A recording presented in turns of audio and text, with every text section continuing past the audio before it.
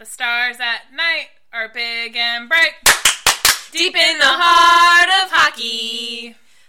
Hi, I'm Carolyn. And I'm Marin.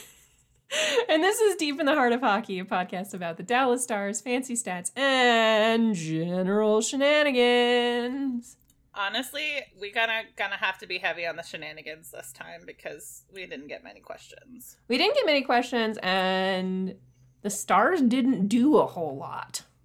Like, that's the other thing. Now that the playoffs are over, the Stars are just like, okay, cool. What do you do with the very small number of picks that they had? Right? Exactly. It is October 17th, and this is our 126th episode. Do you know what's half of 126? 63. You know what's half of 63? I don't know. I can't do math that fast. 31 and a half. I was going to say. I got it. I got there. We did it. Fanciest stats in the league right there. You know what's, you know what's 1/3 of 63? 21. And this is relevant because 1/3 of 21 is 7, and 7 is a prime number. We do love a prime number. 17 is also a prime number. Illuminati.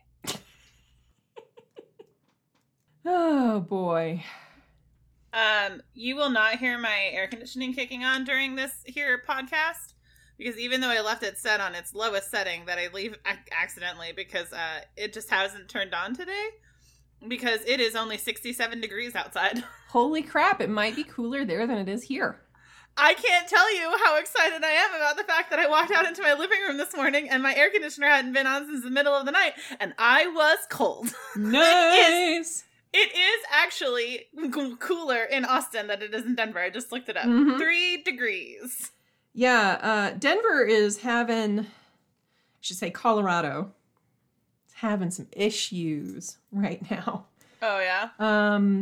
So it actually did get down into the 50s the other day, which was great. I made soup. It was amazing. I love soup. But the problem with that is that because of the change in weather, there was a lot of wind.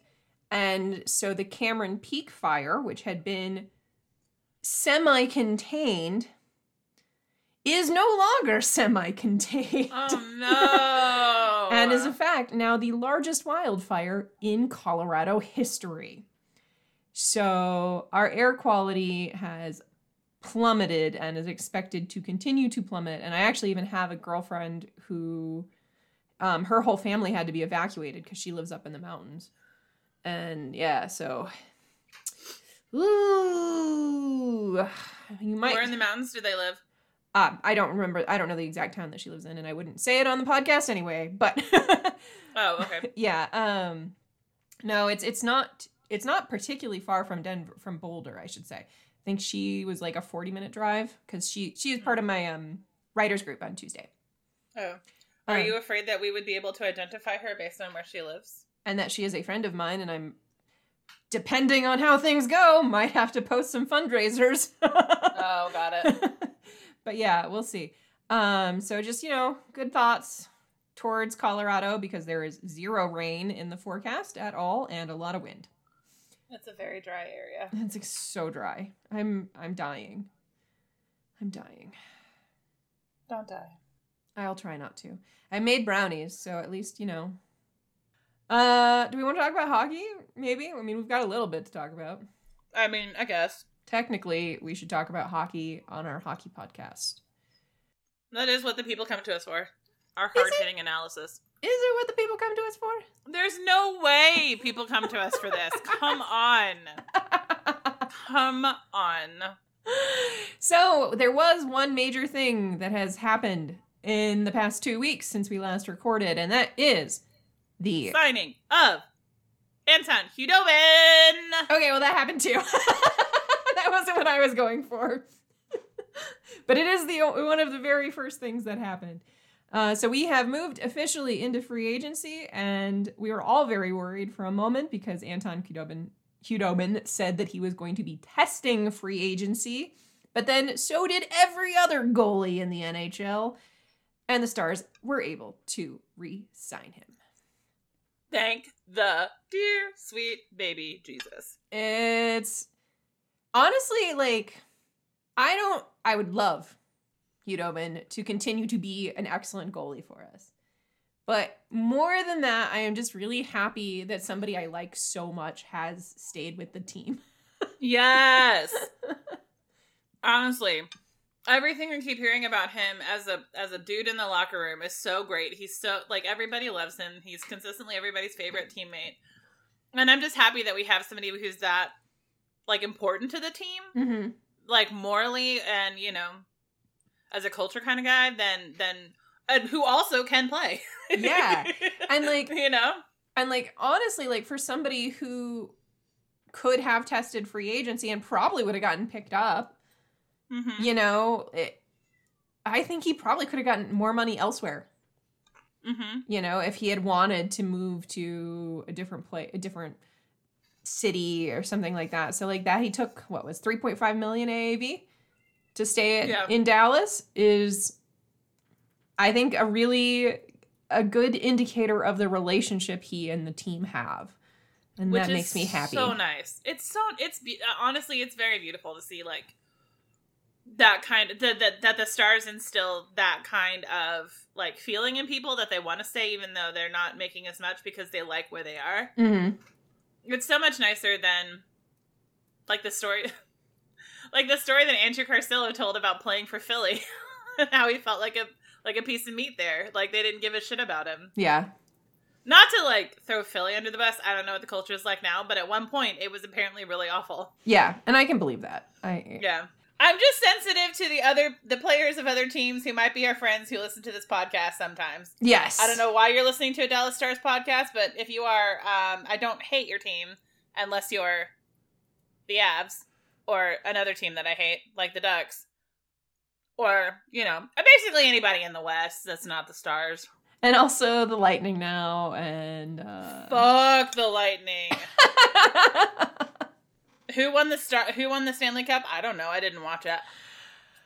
We do have one listener question to get us kick things. I haven't podcasted in 2 weeks to kick things off. Wow. Professionals. Wow. We're professionals. At this point, we did have listeners, and now we no longer have listeners. Listen, friends, you're getting what you pay for. Mm-hmm. You pay nothing for this, so you get nothing. Yeah, you get 60 minutes of something. 60 minutes of us, like, talking out our asses. All of the time. Andrew, Too Cool for Cali, LA, asks, who is a player you wish the Stars had gone for in free agency? Who is a player you were afraid they would have gone for? So, pie in the sky, if salary cap didn't matter. That was very noisy. What the fuck was that? Was it the tornado warning? No. It was like a fucking ghost or something. Weird. I think this podcast's haunted. That's entirely possible. Okay, so pie in the sky. If salary cap didn't matter, I would love to see what Taylor Hall can bring to the scoring problems of the Dallas Stars. And kind of in a similar vein, though way less salary cap issue-y, I was really hoping they would go for Tyler Toffoli. Yep. That was the one I thought, okay, it's a little bit out there, but maybe, I knew he wasn't going to bring in Taylor Hall money. So I was kind of like, this could work. This could work. FYI, I'm pretty sure it's Toffoli. Sure. Toffoli. Since when have I said a name correctly on this podcast? Literally never. You say your own right sometimes. But that's even dicey. Caroline? Wilk. Caroline Wilk. Yeah, Toffoli is the only one I really actually wanted. Like, just looking, Khudobin as well, but... Right, of course. But we got him, so... Yeah, that's the one we needed. Player I'm afraid they would have gone for. I'm glad they didn't re-sign Corey Perry. Oh, fuck yeah. Like, honestly, that's the one I was just like, yeah. Mm-mm. I liked the Mark Pysyk pickup as well because it was super cheap and he's very serviceable at a super cheap level. He used to have some really good stats as far as like passing and zone entries and stuff like that. So I feel like in the right system with a good partner, he can be a real asset. And again, he's making zero money comparatively. So like, yeah, there's no reason to not like that pickup. There's honestly nobody that I heard the Stars were in on that I was like, oh, why? Yeah. Like, their main concern is re-signing all their players. Oh, which I guess, like, they did re-sign Foxa for quite a long time, which I was a little bit like, okay. Like, his salary isn't huge. Let me pull it up real quick. Because I don't remember exactly what it was. Yeah, 3.25. But it's a 5-year contract. Yeah. For a third liner. Yeah. I was like, okay. That does seem a little excessive. Right? In the term. I mean, and Roddick said, in his little like post-contract interview that, he was looking for term, and he was like, I guess it was between like a little bit higher priced 3-year contract and a lower priced 5-year contract. And I'm just like, but you're going to, maybe he is more tradable later down the line because it is a cheaper contract. Yeah. I mean, I don't know. Probably. That one was a little weird to me. Holy shit. I just saw Alex Petrangelo's deal. Yeah. What the fuck was Vegas thinking? No, I have no fucking clue. But, like, good on you, Alex. I guess. Get that bag. Okay, if you guys have not seen this, he signed a 7-year, $62 million contract. Uh-huh. That is 8.9 a year. Holy fucking Christ. How old is Alex Petrangelo? I don't remember. Hang on. Hang on. Petrangelo, he is 30 right now, this very day. That is fucking wild. What the fuck? Okay. Speaking of old dudes that I would have not mind had been signed. Joe Thornton. Yeah. His contract with the Leafs is only $700,000. Again, I would not mind adding Joe Thornton, power play specialist, for $700,000. I would have loved to purchase a Joe Thornton Stars jersey so I could finally be my Rule 63 self. Oh, so good. Wouldn't that have been amazing? That would have been so amazing. I forget, who did we decide was my Rule 63? Did we decide that ever? I don't know that we ever did. For anybody who is not familiar with the term, Rule 63 is like a gender flop. So, like, if you're a man, woman, whatever. But, like, obviously we're doing it in hockey terms. Uh-huh. So my Rule 63 is Joe Thornton. I am old. I am specialized in certain areas, but not in others. And I'm very grouchy. And you could give less of a fuck. I could give less of a fuck. But I do get really mad about certain things, just the way he does. Mm-hmm. I don't know. We'll have to figure that one out. We'll come back to that. God, Taylor Hall and his $8 million contract. Yeah, that's so much. It's so much. It's so much. So I actually... Okay, let's talk about this for a second. So Taylor Hall and, to a lesser extent, Tyson Barrie, both took 1-year contracts for a fairly significant dollar amount with bad teams. Barry's playing for the Oilers next year, and Taylor Hall is playing with Buffalo. And they're just, again, both 1-year contracts. And the reason they did that is that they assume they'll be able to get better contracts coming out of next year. It's easy to look amazing when you're on a shit... Well, not easy. It can be easy to look amazing when you're on a shitty team. I mean, Leon Draisaitl played with Connor McDavid this past year and won the Hart Trophy, right? So, like... He sure did.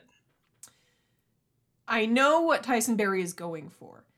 But I guess my question to you is, with the uncertainty going into the 2021 season, that it's probably not even going to start till January or February. If it starts at all. If it starts at all, given the current spike, is this the time to bet on yourself?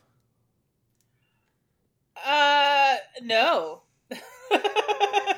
No, because what do they do if there's never a 2021 season?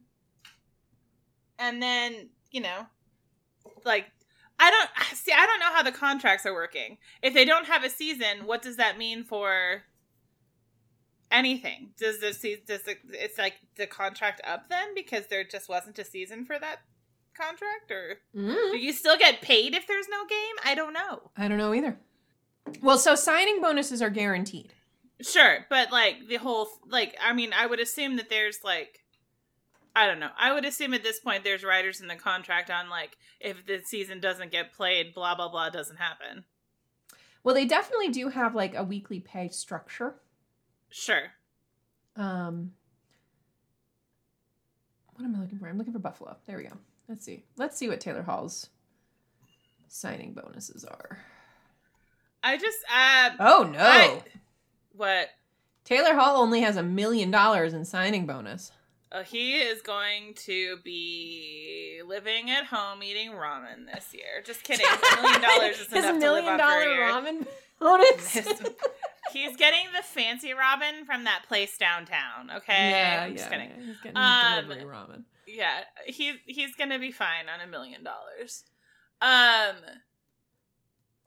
Yeah, I think, okay, so if it were me and I was going into this season, I would not expect this to be my showcase season. I would have, and especially knowing that Tyson Barrie got better offers from better teams, like, I do not understand his reasoning here. I don't know what was on Taylor Hall's plate, but, like, it was reported that Tyson Barrie turned down better offers to go to Edmonton.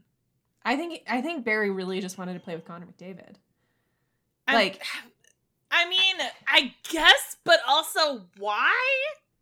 Wait for Connor McDavid to get drummed out of Edmonton first. You know what's gonna happen. He hasn't won them a cup yet. I know. All he's done is get older and sadder in the pictures that are taken of him. And test positive for COVID. Test positive for COVID. Yeah, dude. And dress like Trump for Halloween. Well, that was a couple of years ago, wasn't it? I think so, but still, that's something that happened since he got there. That's true. I don't know. Like, I like the audacity of, I'm going to take a high value 1-year contract. I really do like it as a play. So the other thing is, and this is true across a couple sports now, but we know for a fact, like, the salary cap isn't going up. Hockey is a hard cap sport. And so even if it goes up next, like, how do we expect revenues to go up next year with a short season? No. Like, I mean, over last year, maybe, but not over, like, many years. And especially if they have to play semi-bubble hockey, which it sounds like they are going to have to play semi-bubble hockey. Like, someone was talking about his contract they signed, and I can't remember who the player was, but it was the agent was saying, oh, well, it's fine. They're going to be in the Canadian division. So, like, it sounds like they're also going to have to do, like, sort things because American players are going to have a really hard time getting into Canada next year. And, like, I just don't see revenues increasing a whole lot, if at all. Right.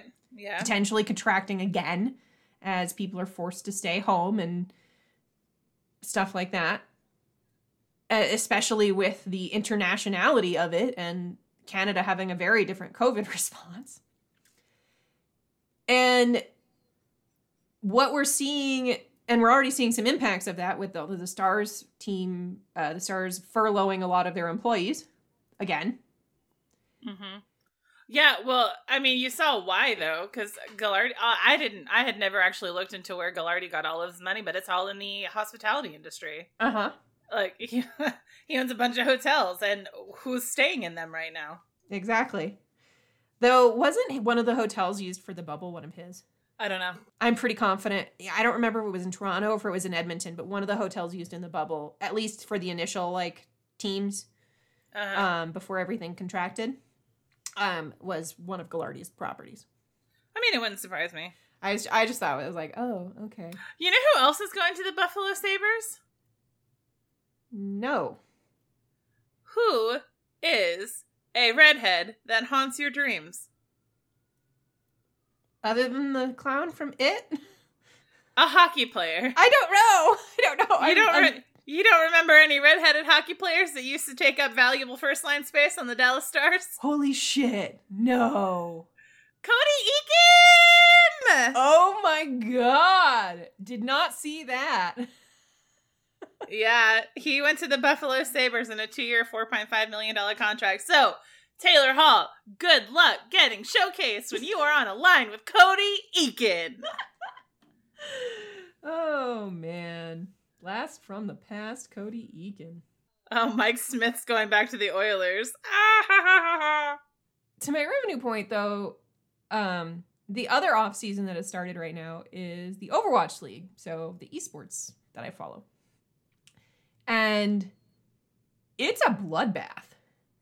So the way a lot of those contracts were structured in esports is that it's like a 1-year contract with a 1-year extension option or a 2-year contract with a 1-year extension option. And obviously this was the 3rd season, so pretty much anybody who had the 2+1 or a 1+1 is done if they want to. And like almost every team has dumped like half their roster. Dang. And it's kind of ridiculous. And they had a very similar problem in that a lot of these teams were betting on homestands where like actual in-person fan events with ticket sales and merch sales and all of that to be their big revenue generators. And those got shut down in March. That sucks. And it's in a completely international league, right? They've got 2 teams in Canada. They've got several teams in the US. They've got a team in France and London and several teams over in Asia, China and Korea. And like, I honestly kind of expect that their minor league players who wouldn't get a shot in any other year are going to get signed for 2021 because they don't want to pay the experienced players because they don't have any revenue. And they don't even know if there's going to... It looks like their season is going to be contracted too. Usually it starts in like late January, early February.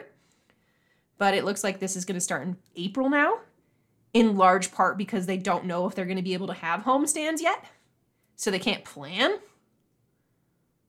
And so it's like a whole fucking thing. Like, no one's making any money on sports right now. So all of the players are getting shafted. That sucks for all of them. Yep. I somehow missed that Braden Holtby left the Washington Capitals. Oh, yeah. Is Henrik Lundqvist gonna be their number 1? I think so. I think that's the plan. They have another guy who's supposed to be pretty good, and I don't remember his name. Is it Phoenix Copley? No. Is it... That's Henrik Lundqvist. Ilya Samsonov? Yes, that's the one. He is currently on injured reserve. Well, we don't know when the season's starting, so he's probably going to be fine. They also have Vitek Vanacek, which is an amazing name. Yes. But I wouldn't He's from the Czech Republic. I wouldn't be surprised if Lundqvist is their starter, but maybe potentially goes to kind of a platoon as Samsonov gets more time. Because Samsonov is like supposed to be their like... Yeah, that's what I said. What are you trying to say? Platoon. Oh, when you deploy both more equally. That's okay. That's what a lot of times it's called. I'm not making that up. How do you spell that word? Like the military term, platoon. Platon. No, I know how to spell platoon. Yeah. I've just never heard the word used in the way they're using it. Oh. Well, I mean, I've heard it used that way in a sports context, but I've never understood really why. Yeah, I've just never... I'm not used to having words surprise me. I'm really... Yeah, okay. That is the weirdest thing I've ever... Okay, first of all, I hate the way that word is pronounced, if that's how you're supposed to say it. I absolutely hate it. But, I hate it. But, yeah, I've literally never heard this word before. I'm not saying you're wrong. I'm not, obviously now I'm looking at the dictionary and you are in fact correct. Wow, I didn't know that word and I don't like the way it's pronounced. You didn't know that? No, I didn't know that. Wow, I can't believe I taught you something.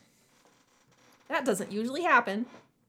Well, I am freely admitting that I did not know something. Yes, that is what's happening on this podcast right now. Mark it down. 126 episodes later.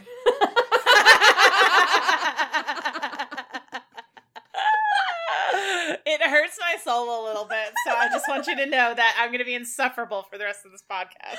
All right, well, let's move on to something slightly less suffering then. God, I feel like I had a theme song for this. Oh, quarantine, quarantine. What are you up to in quarantine? I've been reading a shit ton of books. And also catching up on Critical Role because we started a new D&D campaign, so that makes it 3 that I am actively involved in and 1 that we are currently not playing much, if at all, but may in the future at some point. And the new one that I've started is set in Wildmount, which is where the Critical Role campaign is. So I wanted to see what the Critical Role dudes are doing. So anyway, I've watched 4 episodes of that in the last 2 weeks, which if you know how long those episodes are, you will know how impressive that is that I've made it through 4. So anything good that you've been reading? Anything you should our listeners should read? Well, okay, so there was that meme that was on Twitter a couple of weeks ago that was your Netflix special documentary is the movie that won Best Picture the year that you were born, and the actress starring the actress that won Best Actress the year you turned 10. Mm-hmm. And so I Googled, and Google did me wrong because it told me that the answer was Ordinary People starring Kathy Bates. So I went and actually, when I got the book, Ordinary People, because why watch the movie when you can read the book instead? I got the book, and the book says won Best Picture in 1980. And I was like, I wasn't born in 1980. What the fuck? So then I looked it up, and it was actually supposed to be Chariots of Fire, starring an actress whose name I now cannot remember. But either way, it was the wrong movie and the wrong actress. But the point is I'm now reading Ordinary People, and I really, really greatly enjoy it. I also listened to a mystery on Audible that I enjoyed, and that was called Still Life by Louise Penny, who is a Canadian author, and it's set in Quebec, in a small town that's close to the U.S. border. And that was really good. And now I'm listening to a book called Anxious People. It's by Frederick Bachman, I think he's Swiss? No, Swedish? Mm-hmm. I think he's Swedish. He's the guy that wrote A Man Called Ove, I think was one of his bigger books. He's written a ton of books, but they're kind of, it's called Anxious People, but it's they're lighthearted, kind of funny. So far anyway, and that's how I've seen them described other places. So hopefully that sticks out, even though it's a book about a bank robbery gone wrong. Nice. Yeah. So nothing that I've read recently has really been knock me over the face amazing, except for there are these 2 novellas that I read that are connected. It's called the Green Hollow Duology. They're by Emily Tesh. One is called Silver in the Wood, and the other was Drowned Country, and they're fantasy. They were really good. You should read them. Cool. I've had such a problem reading books recently, and I think it's 100% because it takes a lot of mental processing, especially when you don't know how something's going to end up. To just follow that journey. And honestly, I am that TV watcher that just kind of has it on in the background. So like, that's what I've been doing. Oh, okay. My entire life, I have been somebody that if I start getting too anxious about where a story is going to end up, I flip to the end to find out. Oh, I can't do that. It's probably sacrilegious, but I cannot handle that pressure and that anxiety. I will alleviate myself of that anytime I can. Yeah. It's harder when you're reading ebooks or listening to audiobooks, which is why like I kind of reserve ebooks and audiobooks for things I'm more sure of will have a like mysteries where you know that they're gonna find the murderer, you know. Yeah. So, but I've been watching a lot of TV recently. I watched this one Korean drama, and I don't recommend it. So, like, let me preface this. Don't watch this. I watched it for you so that you don't have to watch it. Well, thank God. Why should we not watch it? It's a K-drama called Boys Over Flowers. And it's actually a very, very famous Japanese manga. Shoujo manga. So, like, girl romance drama thing. But I watched it because it's so ubiquitous in Korean culture. Like, everybody fucking knows Boys Over Flowers. And so it's been, like, it's referenced in other dramas I've seen. Like, that kind of cultural impact. And it was not good, but it was deeply hilarious to me. In large part because it was from 2009. Not that long ago. 11 years. Did not know how to sound mix to save their life. Oh, no. And one thing I have been enjoying about Korean culture, and this has been true across pretty much every drama I have watched, which is run the gamut from, like, super cheesy rom-com-y shit to straight up just like a office drama. They tend to be almost a little bit more Chinese in cultural, in that it's a little bit louder, people yell a little bit more. Like, there is a politeness aspect to Korean culture. Quite a bit of politeness aspect, I shouldn't say. But it's not, like, as reserved as, like, for instance, Japan, which is an extremely polite and reserved society. So it's, like, and it's not nearly as loosey-goosey as, like, a lot of, like, Chinese stuff. You know, it's kind of in between there. So this whole drama focused on this girl, Chandi. And she's kind of girl from the wrong side of tracks, extremely poor, whatever. Ends up getting invited to this very elite school on a scholarship because she saved some boy's life. Rich-ass boy's life. And there she confronts these 4 guys who are, like, all the sons and heirs of, like, the richest men in Korea. And they're known as F4. And, like, it's worth it maybe just to watch the first episode for the hair and the fashion. What if I just look up screenshots instead? You should look up... Yes, but you gotta... With the wind blowing through, the curls and the mullets, it's... You don't have to watch the whole episode, but you gotta... It's just so much. Why are there so many mullets? That was a thing! That was a thing! That is horrifying. It's hilarious. It is deeply, deeply hilarious. And anyway, it wasn't good. It had, like, more ridiculous plot twists than fucking Riverdale. And it was 25 episodes, and unlike American TV, those are actual hour-long episodes. And, like, she ends up with the dude that she's, you know, like, destined to end up with in the end, but, like, that dude's a dick. Like, pretty much the whole way through, 100% a dick. And they try to give him, like, this tragic backstory and this evil mother and stuff like that, so you sympathize with him and, like, understand why he's pushing her away when he starts pushing her away. But, like, nah, not here for it. So, What kept you going back to this show? Persistence. Well, I'm this far. And for a minute, I did wonder if she was going to end up with the other guy who was actually nice to her. But apparently, ladies don't like it when men are nice to them. No. Is what I keep hearing. Yeah. So if Boys Over Flowers is to be believed, they do not. They do not. But yesterday I actually started, I don't know, I was in a funk and I just kind of wanted something nice and soothing. And I realized that Hulu has the Anthony Bourdain show, No Reservations. Yeah, it does. And so I watched like 7 episodes of that in the background while I just bummed around on the internet. And man, I miss Anthony Bourdain so much. Yeah.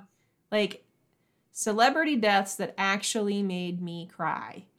It's Anthony Bourdain. And not everything about him was perfect, right? Like, he still used a lot of misogynistic language and stuff like that. But he was a guy who really, especially in the end of his television career, really, really wanted to do right by cultures. Mm-hmm. And when I watch his show, yeah, it's obviously a lot of food porn, and that's what I'm here for. But I don't know. It's one of those things where it doesn't feel exploitative. No, yeah, because he actually took the time to go into a culture and learn about them and talk to the people who are there and find out what their techniques for cooking are and all that kind of stuff. Like, he was very respectful. Mm-hmm. And so that kind of brings me a little bit to one of the things that we had planned on coming back to and then just never did. No, for so long, we forgot to come back to this. But now is the perfect time, which is our favorite episodes of TV all time. And yes. I'm going to throw out there the Anthony Bourdain episode where he's getting the Lebanon episode. I think it's No Reservations, because he's in Lebanon when the war starts with Jordan, I think it was. I don't remember. Mm-hmm. But there's basically bombs being dropped on Lebanon, and he and his crew are in Lebanon and like trying to get evacuated. How many episodes do you have on your list? Did you make a list? I did make a list and I found it. I only have 3 episodes on my list. Shit, I have more. Okay. I'll pick my favorites of this list. Okay. Or I'll do a couple and then you do one and then I'll do a couple. Sounds good. So the first... Go ahead.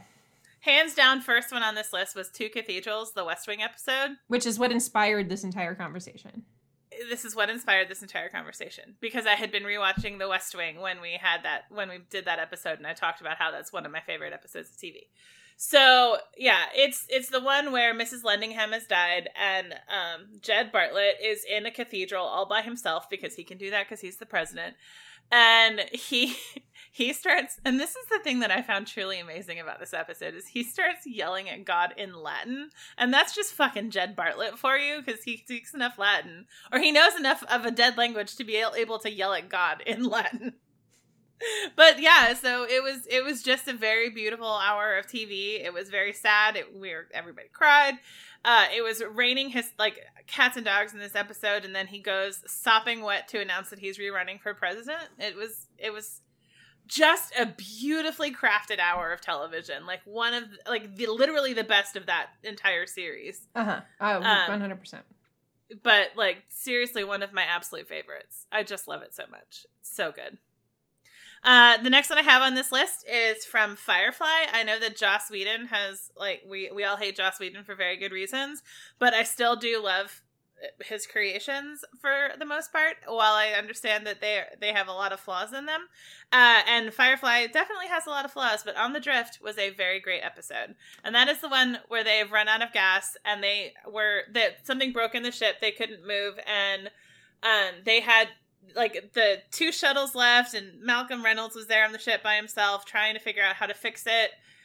And they were running out of air too, and it's the one where he goes back and kind of thinks about how all of these people came to the ship and became his family and are really important to him, and it was just a very beautiful episode.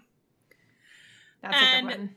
There's this whole thing with the red button where he pushes the red button to call them back, and when the show got canceled, they gave the red button, the prop, to Joss Whedon and said, if this happens, if it gets picked up by somebody else, if we get to make the movie, whatever, push the red button and we'll all come running back. And that story just made me, back when I loved Joss Whedon, that story just made me so happy because I loved that show and I wanted it to keep going. Although now I know if it had kept going, it would have been horrible. Yes. What we got was perfect. What the several episodes of that show that we have are amazing and beautiful, and I can think of any number of ways it could have gone that would not have been the way that Joss Whedon took it. Mm-hmm. My first perfect episode is from Avatar: The Last Airbender. It's the Southern Raiders, which happens in season 3. And it's the episode where Katara gets her little adventure side quest with Zuko. I hope you guys have all seen Avatar: The Last Airbender, the TV show. I have not seen a single episode, but I do not care if you spoil it. You should see it. You should watch it. I think you would really, really like it. Should I take off my headphones while you talk about it? That's probably not a bad idea. All right, I'm taking my headphones off. All right, spoilers for anybody who hasn't seen it, but it is several years old. Okay, I'm going to count to 60 and then I'm going to come back. Okay, so this is the episode where Zuko is trying to make amends with the gang, and Katara goes with him to confront the man who actually killed her mother. And it's a whole thing, and it's right up there with me because the whole message of the episode is about forgiveness and letting go of anger, which is a whole part of Zuko's journey that Katara doesn't understand until that very moment. And by letting go of her anger against this man, she also lets go of a lot of her anger against Zuko himself and finds herself in a better, stronger place. And it's really, really moving. Okay, I'm done. We're just waiting for her.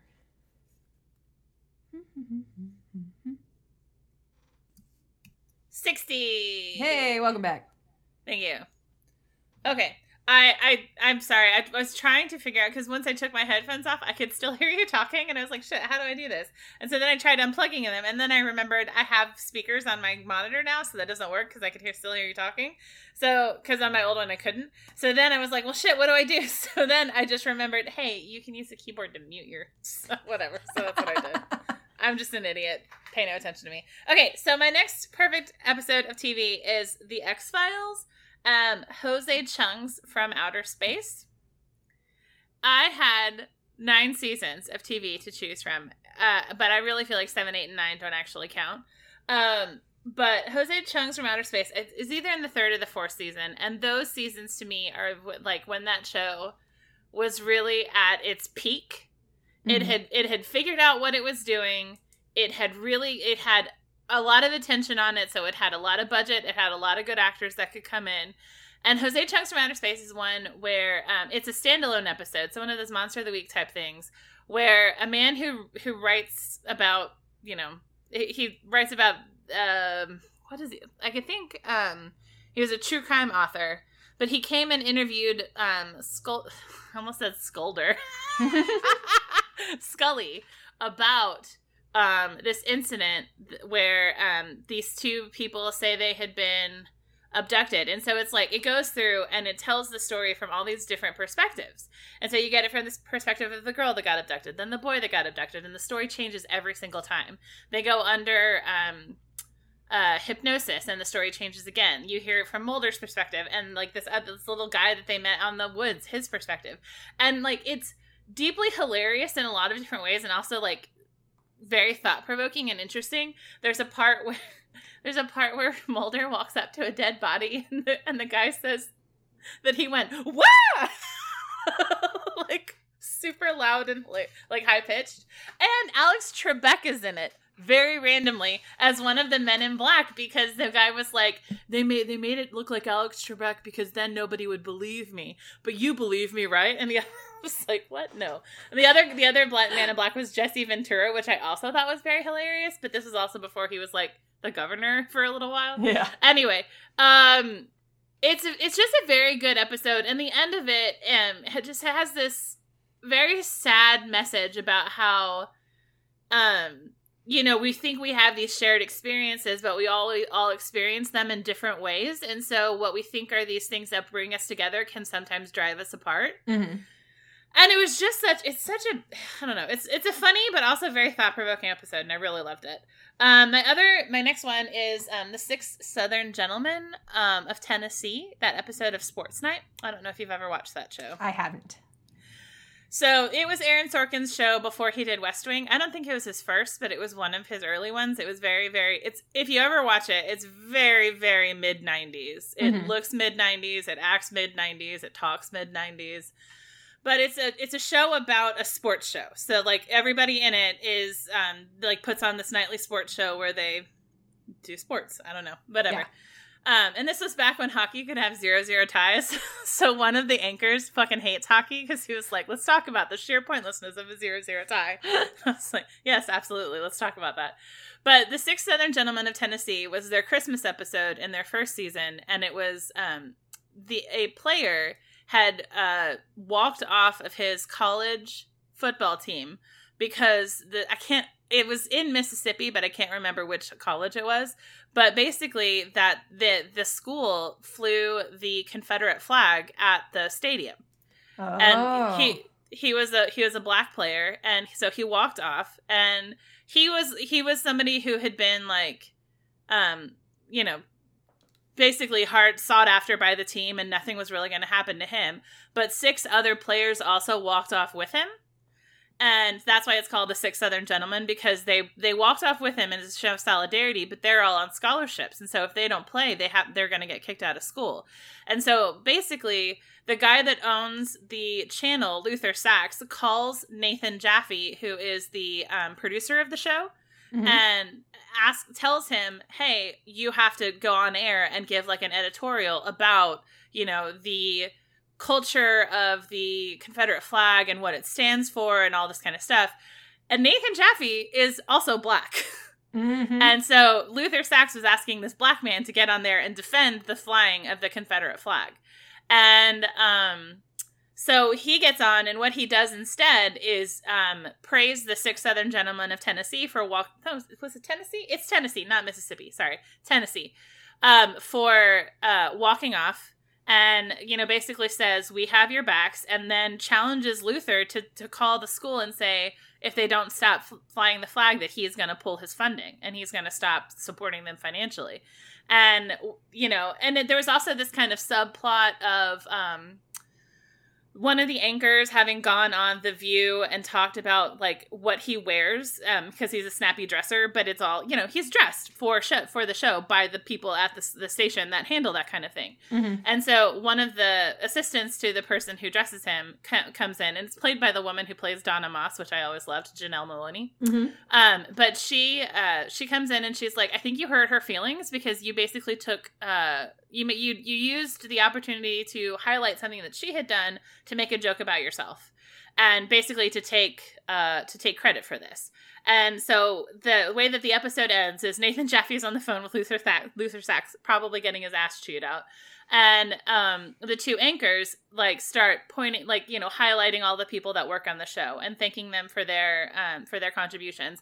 And it's just this really cool and very beautiful episode of TV that's kind of talking about social issues well before other people were really talking about social issues like that, and also just highlighting contributions of people and how amazing they are. So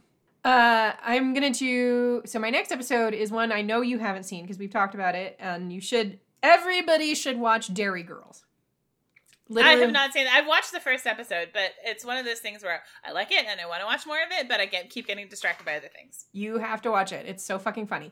So this, I think, is either the last episode or the second to last episode of the first season. And I think it's the second to last episode.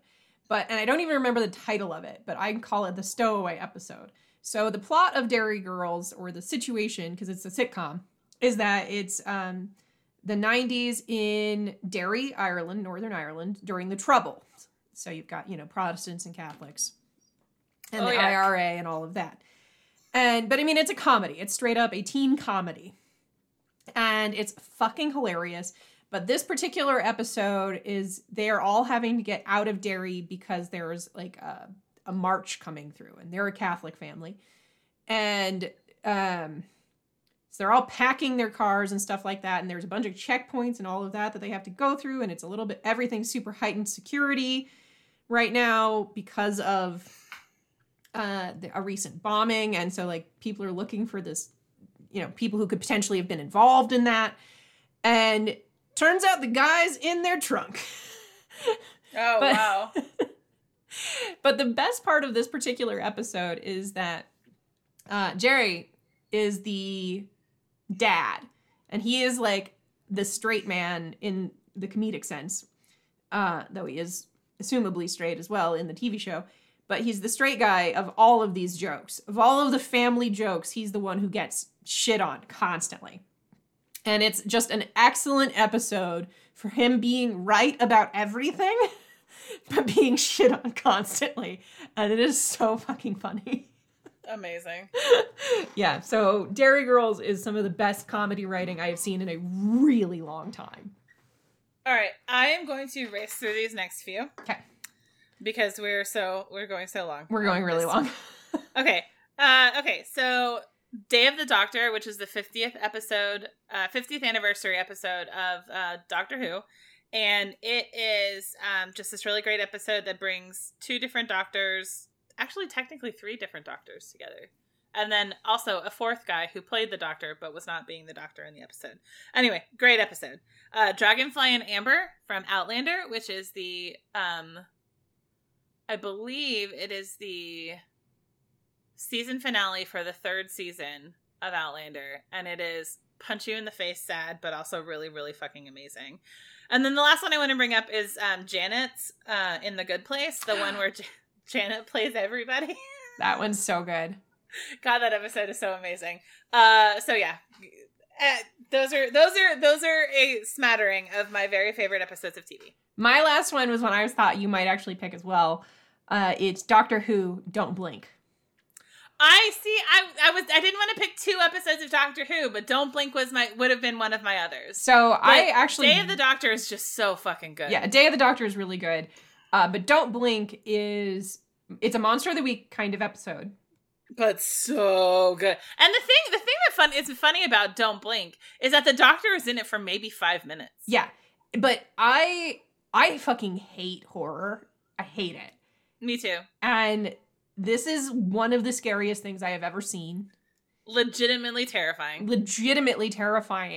But I loved every minute of it. I get really anxious around stone angels now. I Same. absolutely do. I'm like, oh God, don't blink. Keep staring at it. Yeah, it's like that episode. And Carrie, like, all props to Carrie Mulligan. If it were not for her, that episode would probably not be as scary as it is. But she is so fucking good in it. Yeah. I mean, it's snappily written. It's one of those episodes that doesn't rely a whole ton on special effects. Yeah. But manages to fucking make you want to shit your pants. Like, it's so good. A lot of their effects are actually practical effects because they don't have a whole budget. Yeah. They don't have a whole budget. So a lot of the effects are practical effects, and when they're not practical effects, you can absolutely tell because they're terrible. Mm-hmm. But yeah, that show had some really good writing in it. And it did. Those two episodes, absolutely the best. I'm gonna skip stars charts, and I think we should come because we have got two questions. Stars charts. Do we also want to skip happy things because we've gone on so long now? Yeah, we'll skip happy things this week. We talked a lot about things that made us happy. Yeah, and I don't have a different thing.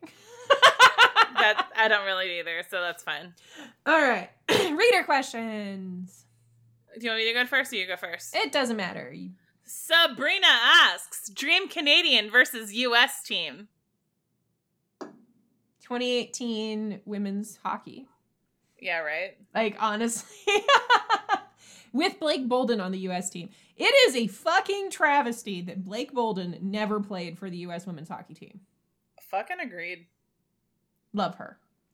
Mm-hmm. So that's the one change I would make. I would put Blake Bolden on the U.S. team. Yep. Done. You go.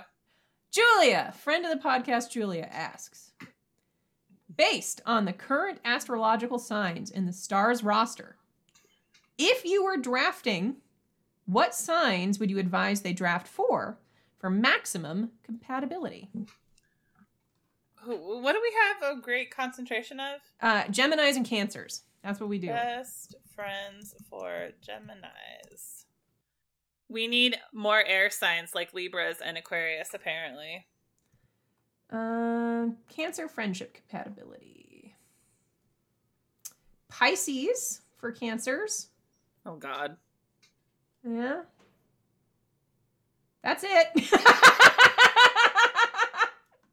This one says Pisces. Apparently the bond with a fiery Aries for Gemini can be particularly magical. So I like the idea of that. I don't know that we have... I don't remember if we have an Aries. Yeah, Stephen Johns. Stephen Johns is an Aries. Well, does he really count, though? Not anymore. Bless his heart. My poor Stephen Johns. Bless your heart. Hey, did you... Okay, I still have this tab open on my computer. Do you know what they call people from Connecticut? No. It's a nutmegger. No. Yes, they call people from Connecticut nutmeggers. I will not.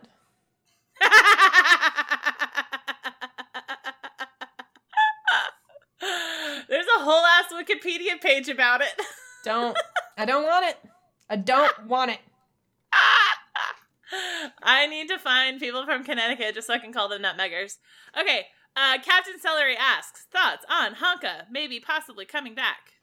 I'm actually all for it. Me too. I like him. Old murder eyes. Hang on. Nope, we have to double check something first. Oh, what sign is he? I think he's a Capricorn.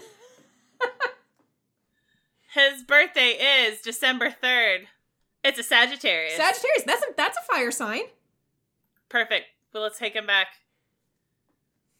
All right. Also, have you ever done Jay Nil for stars charts? Could explain his lack of anything interesting. So, we have never done Jim Nil for stars charts, as far as I know. I can't remember if we have or not, no. So, I looked up his birthday. He is April 11th, which I believe he's an Aries, actually, for that. I think so, yeah. Yeah, he's an Aries, so we got our fire sign there, compatibility. No wonder he signed so many Geminis. He's looking for a new best friend.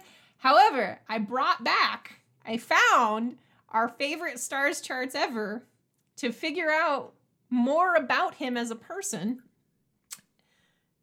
Do you remember primal astrology? I do. So, Jim Nil is... Where are you at? I was like, are you keeping me in suspense on purpose? What's going on No, here? I was reading 1959, which was better than 1958. Jim Nil is a Doberman Pinscher.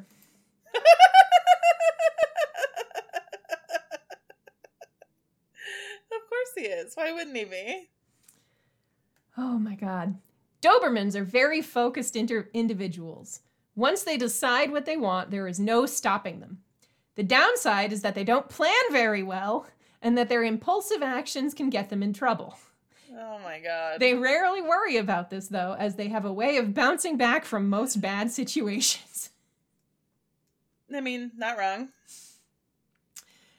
Dobermans have trust issues that stem from their own naivety. Oh, you have trust issues. They are constantly wary of what to trust because they have a tendency to believe anything they are told. Oh my God. Members of this sign are typically outgoing and adventurous and think that everyone should be. They enjoy taking others with them on their adventures, acting as guide and helper, hoping and expecting that everyone else will enjoy it as much as they do. Jesus, Pete. Despite their social difficulties, they are actually very caring. They will aggressively defend both people and beliefs that they care for and have a strong sense of justice, which sounds right. Those who can understand their inner needs and tolerate their bark need not be afraid of their bite. At the end of the day, Dobermans just want to be showered with affection and will not hesitate to show their loyalty in return. We know that. To be truly happy in their career, members of this sign must balance their sense of adventure with their inner humanitarian nature. Jobs where they can help others while living a bit dangerously suit them well. For Dobermans who don't fit into these types of jobs, the role of a lawyer is a good fit. Members of this sign love to argue and win, especially if they are defending the underdog. That explains a lot. Yeah, I could see that. I forgot, by the way, that my primal sign is a peacock. Uh-huh. I don't know why I forgot that, but I did. Other Doberman pinchers. Jenny Slate. Okay. Seth Rogen. Okay. And my particular favorite from this list, Mariah Carey.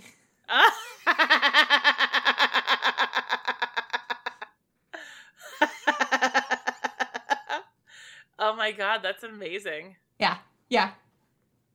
I feel like that's a really good profile of Jim Nill. Hey, Summer Glau, speaking of Firefly, is also a peacock. Hey.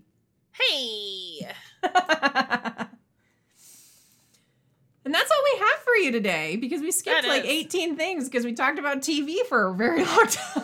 Yeah, I really hope you guys enjoyed all of that talking about TV, because I sure did. I want to know what you guys think the best episodes of TV are. Yes, please tell us. We want to know. Our lists were clearly not extensive, like the most extensive. Well, I also left a few ones off of my list because we talked about them for too long. But just to name them, I also had My Screw Up from Scrubs and 100 Clues from Psych. Also, Once More with Feeling from Buffy. Once More with Feeling is good. I don't know if that's I don't think that's one of the best TV episodes of all time, but I think it is one of the most memorable TV episodes of all time. See, I went back and forth on whether I was going for best or most memorable, but the other one that I had from Buffy was Hush. I don't remember that one. That was the one with the gentleman, those big grins, and everybody was silent, and like they came through and would kill people in their beds because they couldn't scream because they couldn't talk. Yee! Yes. Yeah. That one was a creepy ass episode. Also, one of the Buffy's boyfriend Riley was the worst. So bad. But such a bad boyfriend. But yeah, that episode, it was when she was in college and dating Riley, and that was when he found out that she was the Slayer. Interesting episode when they couldn't talk to anybody, but it was so good. Yeah. As always, you can find us on social media. I'm on Twitter at Classlicity. I'm on Twitter at Marinish. And our official Twitter is at Deep Heart Hockey. And if you have a question, comment, or want to talk more email us about your favorite episodes of TV, you can email us at deephearthockey@gmail.com. You can also find our official blog at deephearthockey.wordpress.com. Bye! Adios!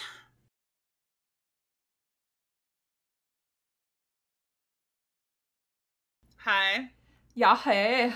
Yeah, hey. Yeah. Oh, yeah, we are recording. We love the ice hockey. We love the ice hockey.